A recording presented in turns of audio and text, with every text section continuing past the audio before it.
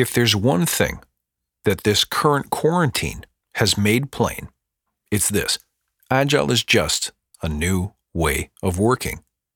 That's this week on the Badass Agile podcast.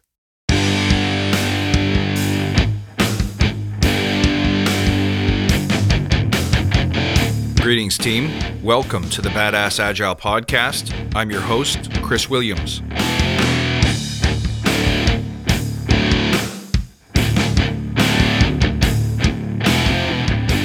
Hey, everybody. Welcome back. Good to see you. Hey, if we're still in the midst of the COVID-19 thing as you're listening to this, I want to invite you to join me every Monday at 7 p.m. EST and every Wednesday at noon EST for a free COVID-19 discussion on economic recovery. We talk about the trends. We talk about what you need, what you fear, what you're seeing. We talk about what's likely coming next. And I can tell you from experience that it's creating new opportunities for Agile coaches, Agile leaders, and practitioners in every industry.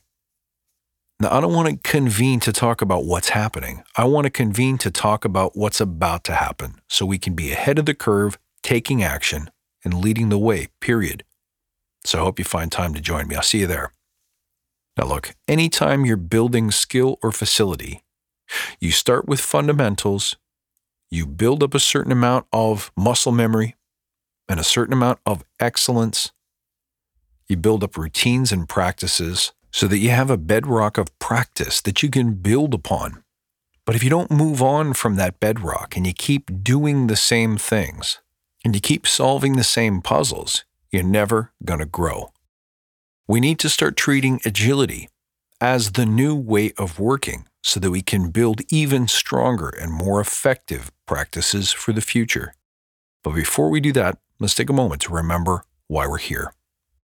To create an elite tribe of leaders who truly serve their clients and communities by doing what matters and what works, relentlessly chasing value and excellence like a badass. There's so many resources out there about what you need to do to be agile, but we're focused on who you need to become in order to lead teams. So let's hammer down those fundamentals to create a unique and powerful force in this industry. And remember, guys, if this helps you, tell your friends. Agile concepts have been around for more than a decade. At this point, we should know what elements work in what conditions and what ones don't.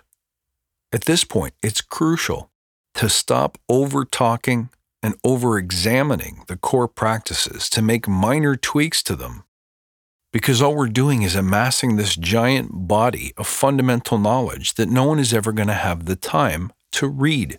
And here's what I observe in the marketplace. We're spending so much time talking about how to do those fundamentals from a theoretical and book perspective, but we're not talking about the personal characteristics, traits, and habits that make you successful at implementing them in a way that they actually enhance productivity and unequivocally improve performance. And for those who say that, you know what, Agile is not about improving performance at the company level, it has to be about creating happier teams, that's absolutely true. But remember something, if you can't show some benefit, either from improved performance or from happier teams, companies are going to stop paying to use it. So it's incumbent on us now to stop fussing over the minor details of how you do Scrum when you only have 7 people and the architect has a mustache and he only comes into work on Tuesdays. Researching, documenting, and reading that level of detail misses the point of agility. Agility is supposed to make us nimble. And as such, I think we all agree that while it had its origins in the software development team rooms, it's time to help it move and spread to every part of the organization. We should be using agility to help shoestring startups or nonprofits execute with precision and rapidity in a way that only a small team can. We should be helping human resource departments fill positions in a matter of days, not months.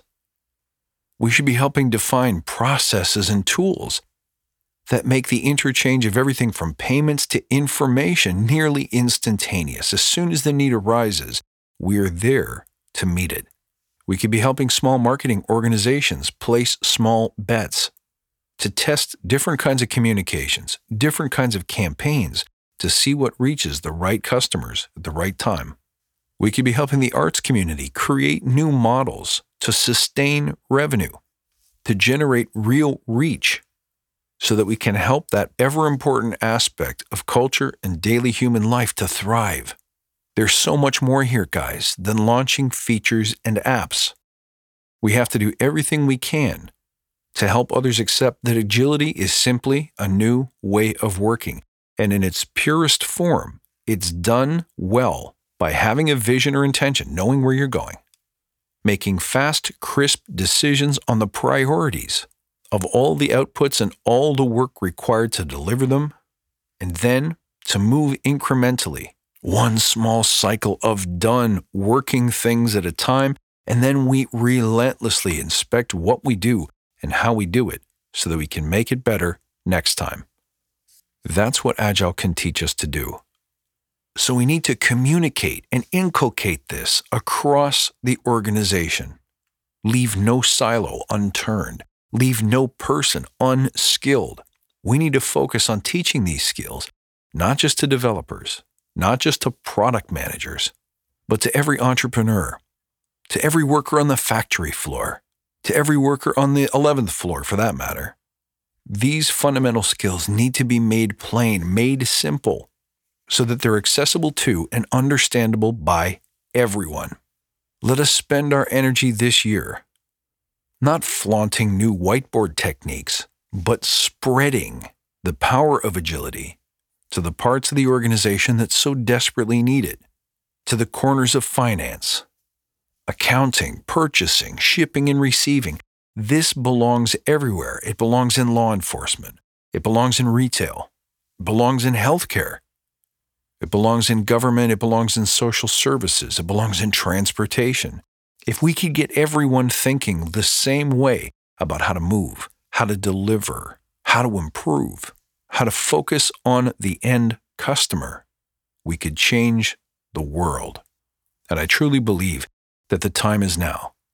So if you're looking to make a dent, if you're looking to have an impact, it's time to think of a Scrum Master or a coach or an Agile practitioner as someone who's not relegated to the development team room, to a bunch of software development projects, but to enabling high-performance business at small scale, medium scale, large scale, in every city, in every country in the world.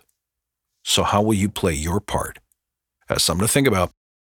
Folks, thank you for listening. You can reach out at badassagile.com, or you can find me on Twitter at badass_agile. I look forward to seeing you next time, and until then, stay badass.